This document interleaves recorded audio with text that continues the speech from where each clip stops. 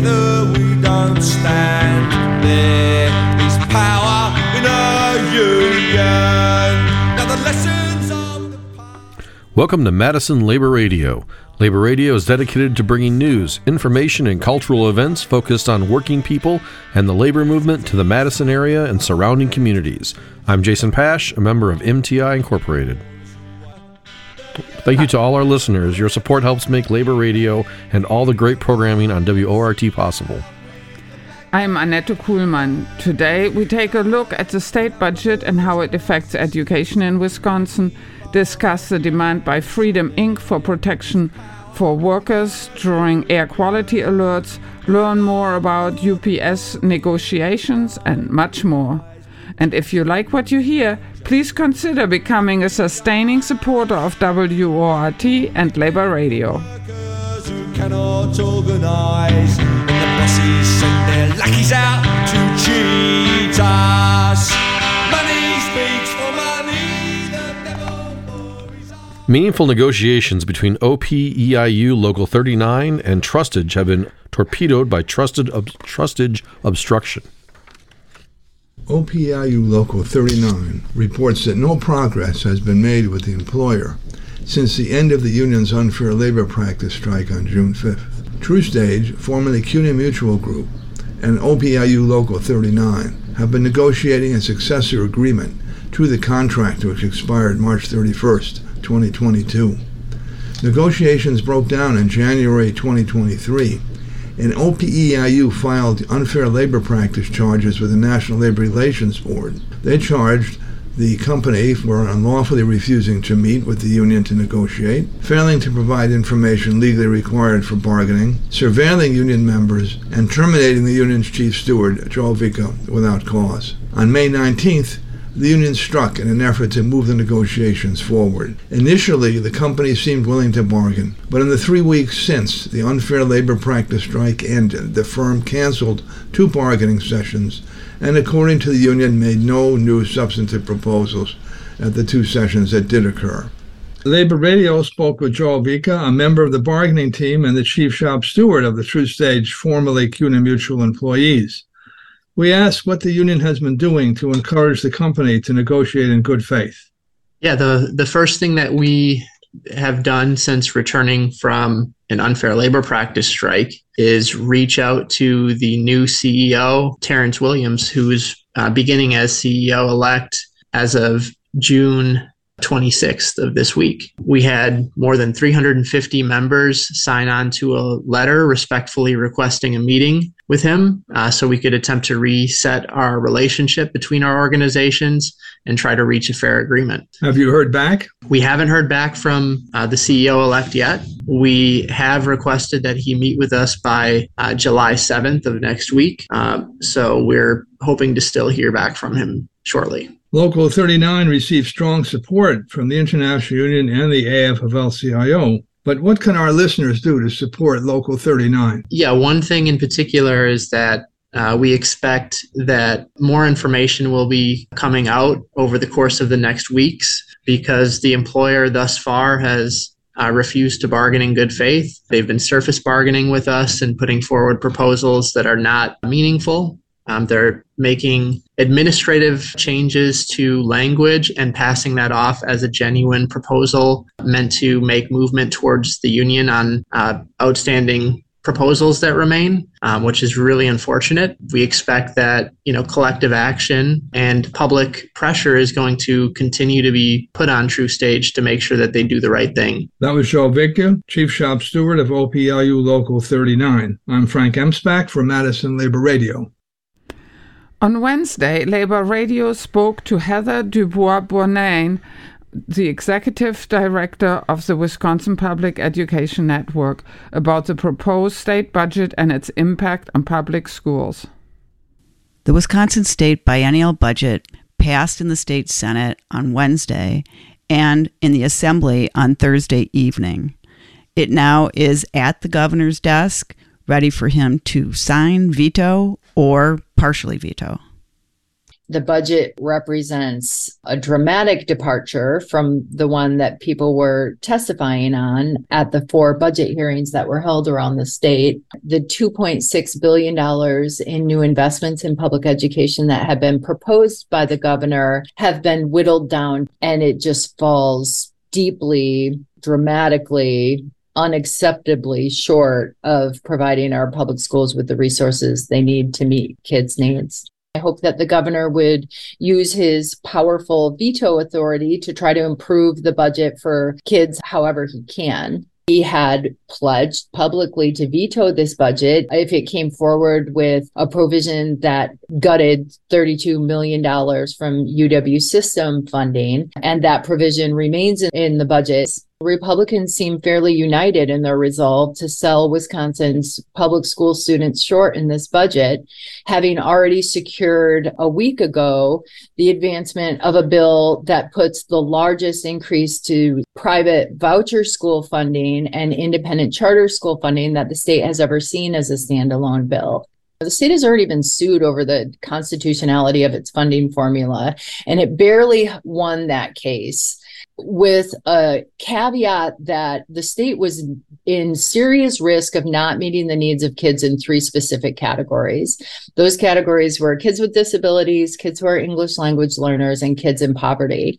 And this budget takes aim at all 3 of those categories by providing woefully insignificant resources in all 3. Public schools only get about 30% reimbursement from the state, whereas students who receive a special needs voucher to attend a private school get the full cost of that voucher plus a 90% reimbursement.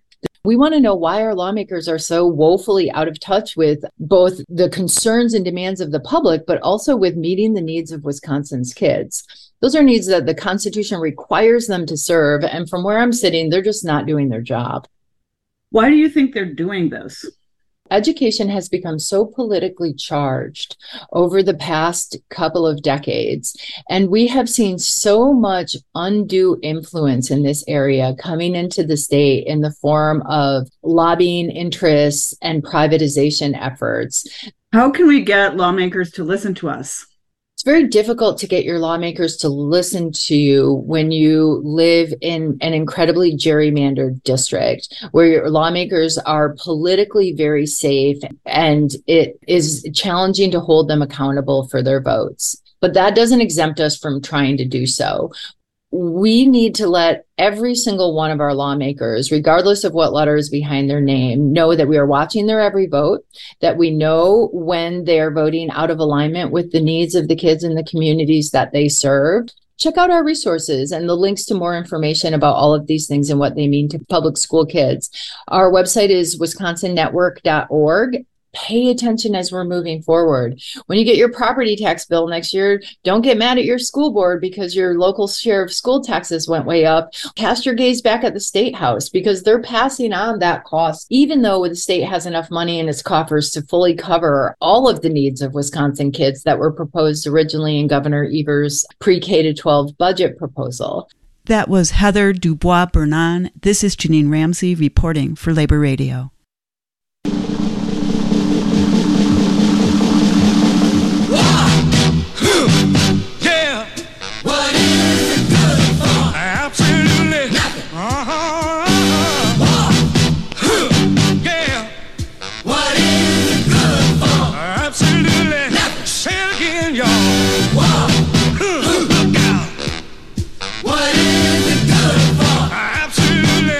To me. Oh,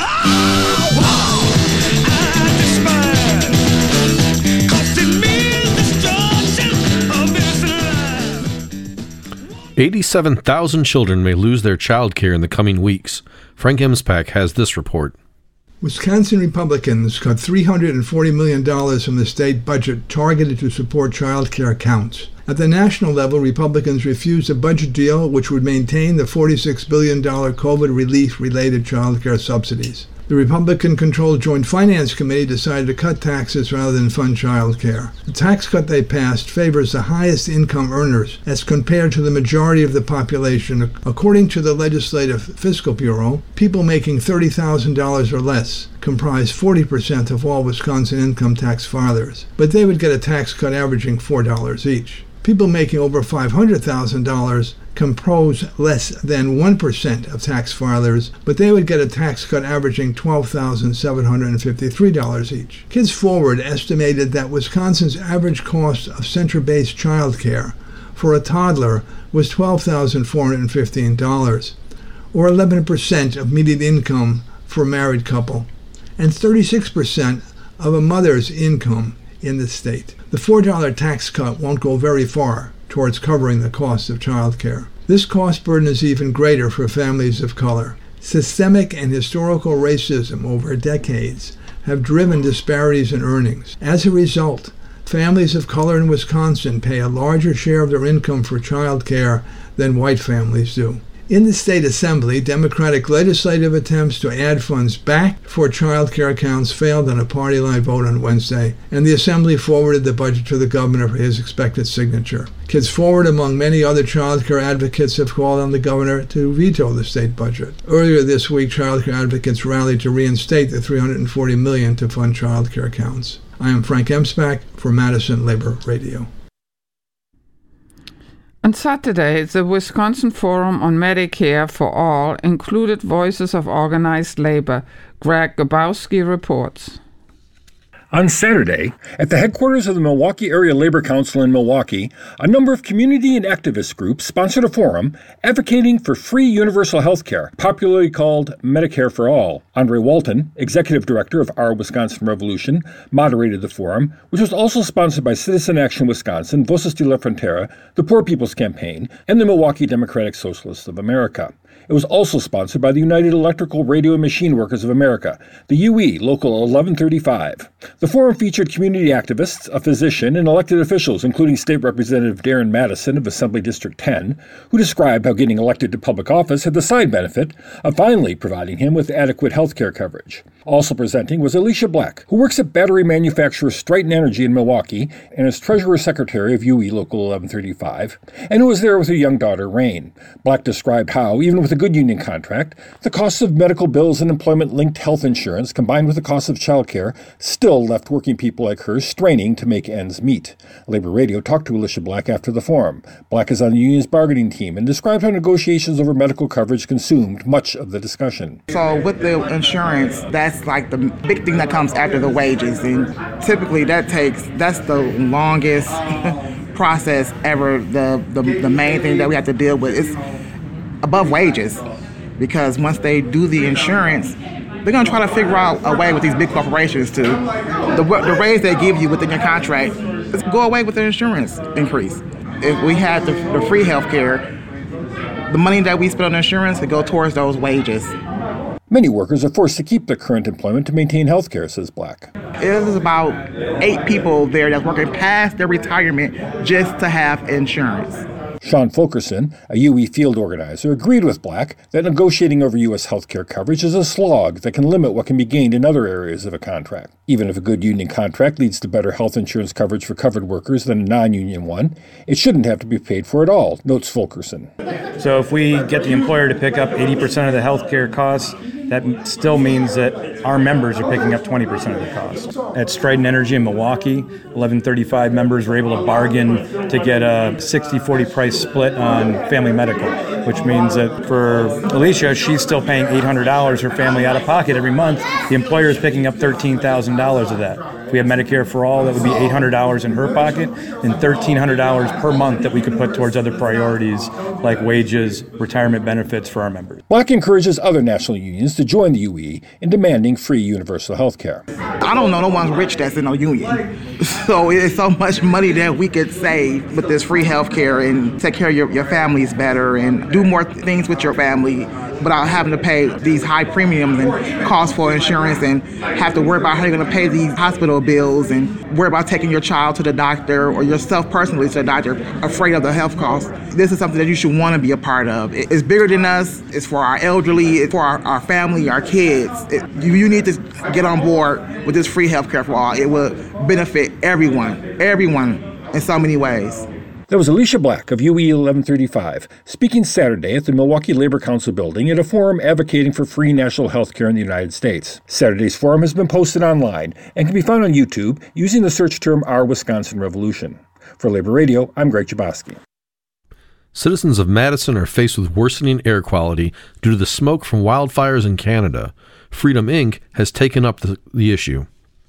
Freedom Inc. has asked the area's political leadership to respond to the crisis in air quality affecting Madison. Over the last few days, Freedom Inc. has received an outpouring of requests for N95 masks and air purifiers from their elderly members and those with young children. Labor Radio spoke with Joan Moore of Freedom Inc. and asked her to describe the issue and what Freedom Inc. is advocating to deal with the problem. The issue is these wildfires are creating dangerous air quality for our community. And we have not seen any measures or response put in place by our local governments, elected officials, and leaders to actually address these air quality conditions that are causing health risk for our community. There has not actually been a plan put in place to truly protect our people. What specifically do you think should be done? One, we actually need to put the government, our local government, actually needs to put in an emergency shelter at home order for any time the air quality reaches the index of 151, if I remember that correctly, 151, which is what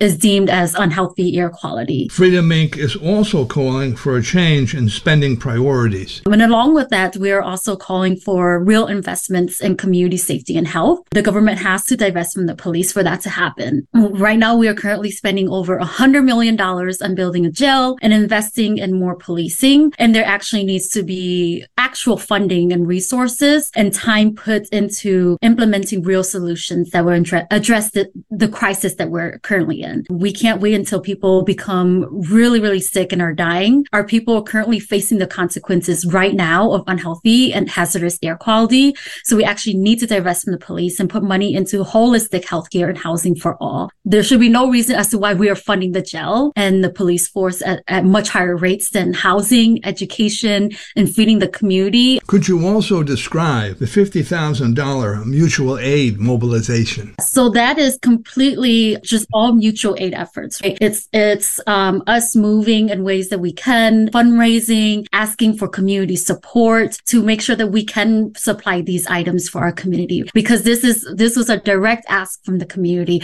And it was around the conversations around, well, I don't have these supplies to protect myself. How do I actually get face masks? How do I actually get an air purifier and filters and use it? And so at this time, since the government has not moved in providing these protective measures for our community, Freedom Inc. is moving in this way. And we're asking community members to support us in this. And we're also really at this point requesting that the government, local governments and elected officials move in the direction of actually funding this and supporting the community because it is their responsibility. It shouldn't just be us that's doing this work. This is actually the work of our elected officials if they claim to be there to protect our community and be the voice for our community. Well, what can our listeners do to help? We're asking folks donate to Freedom Inc. so we can continue to supply these items for our members in the community that are in need, specifically elderly, folks who are pregnant, folks who have young children, and folks who are already at high risk are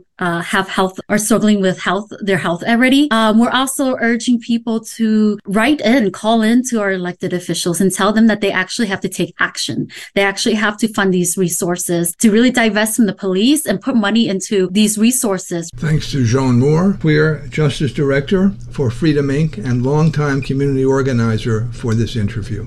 I'm Frank Emspak. I'm reporting for Madison Labor Radio.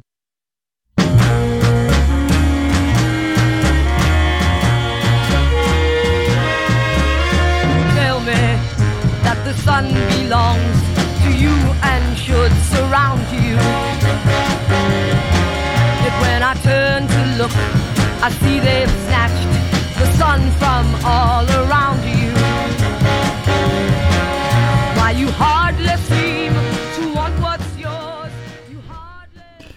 Andy Sernettinger, a steward with Teamster Local 695, spoke to Labor Radio about the UPS strike authorization. What can you tell us about what is going on with UPS negotiations?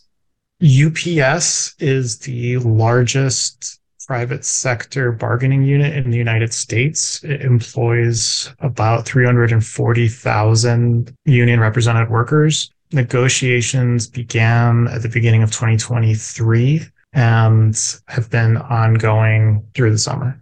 What's happening right now?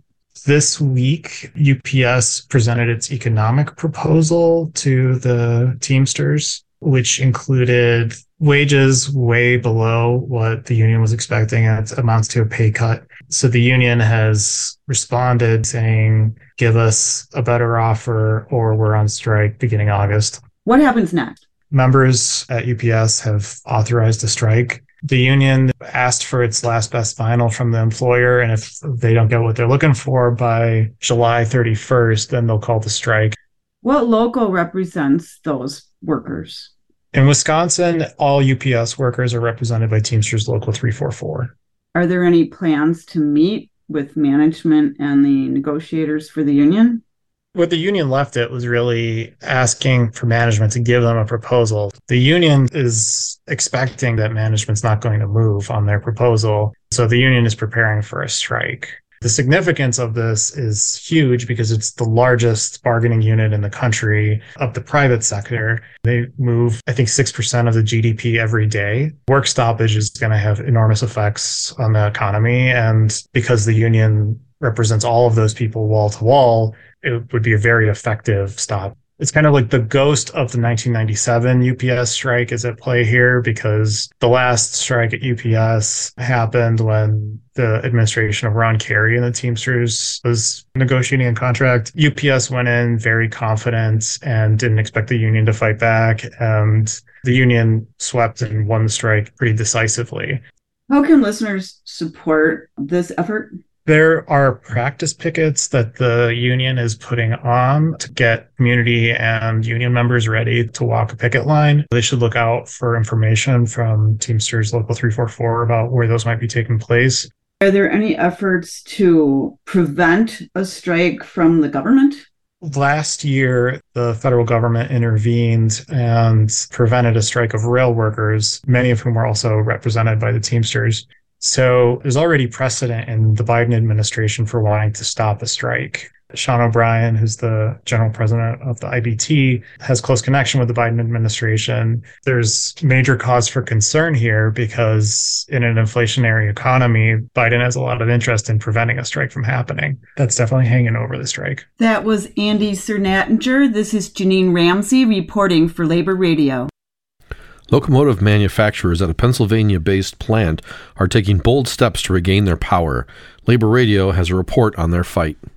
On the surface, it might seem like a standard economic strike. 1,400 Erie-based locomotive manufacturers and clerical workers at Westinghouse Air Brake Technologies, or WABTEC for short, walked off the job late last week after rejecting their management's last, best, and final offer. The workers, who have been without a contract since June 10th, were unimpressed with the maintenance of a wage progression schedule that created unequal pay for equal work and thinly veiled threats by management to permanently subcontract over 270 jobs if the proposal was voted down. Beyond the nuts and bolts of the contract, workers are also picketing to restore the right to strike over grievances against the company, a right that they held for nearly 80 years with former plant owner General Electric, but was given up in the first contract after ownership was transferred to WABTEC. As a May report from the Illinois School of Labor and Employment Relations found, under WABTEC's purview, grievances are less likely to reach closure than they were under GE, more likely to drag on for months or even years, and more than twice as likely to be rejected. Grievance strikes, therefore, give workers an outlet to withhold their labor in cases where they feel that the provisions of a standing contract are being violated,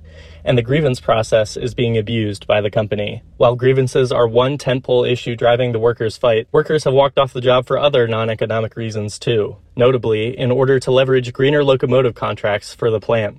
Quote, "Building green locomotives is essential to the future of our country and will benefit the local economy here in Erie," said UE Local 506 President Scott Slauson in a statement announcing the strike. Quote, Unfortunately, WABTEC's unwillingness to work with us to resolve problems, either through the grievance process or through contract negotiations, is a major impediment to that bright future."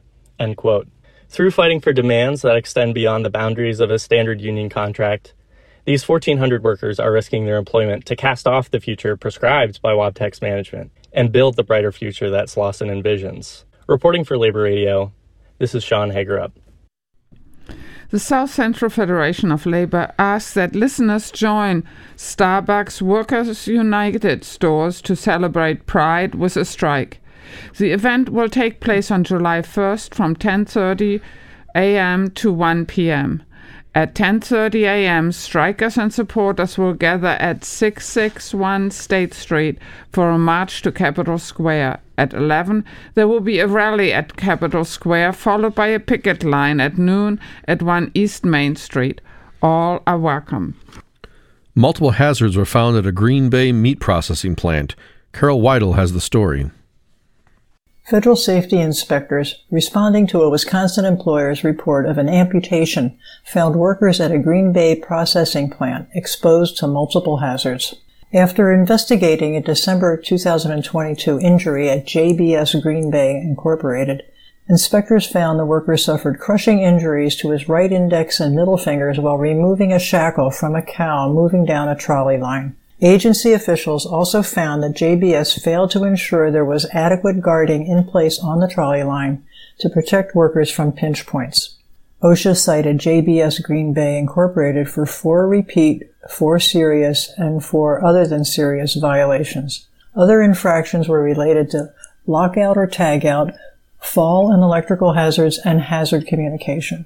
The agency proposed more than $227,000 in penalties. JBS Foods is a leading producer of beef, poultry, and pork production with operations in the United States, Australia, and Canada. Its products are sold under dozens of brand names, including Swift, Primo, and Pilgrim in the United States. The company is a wholly owned subsidiary of JBS SA in Brazil, the world's largest processor of fresh beef and pork with more than $50 billion in annual sales. Listeners may recall that JBS was cited last November for child labor violations. The child labor services JBS was reportedly buying are specifically prohibited but were contracted for in significant quantities. JBS got its child labor from Packer Sanitation Services Incorporated, a labor contractor based in Wisconsin. Reporting for Labor Radio, this is Carol Weidel.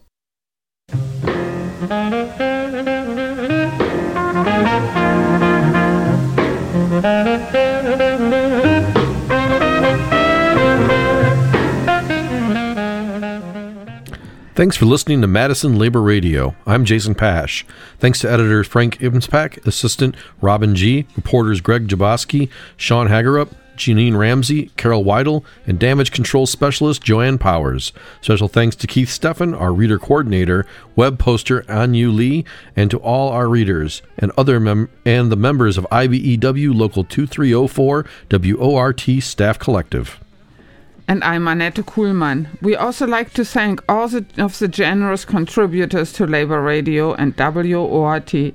Please stay tuned for the Blues Cruise with Dave Watts and the Professor Bill Clark.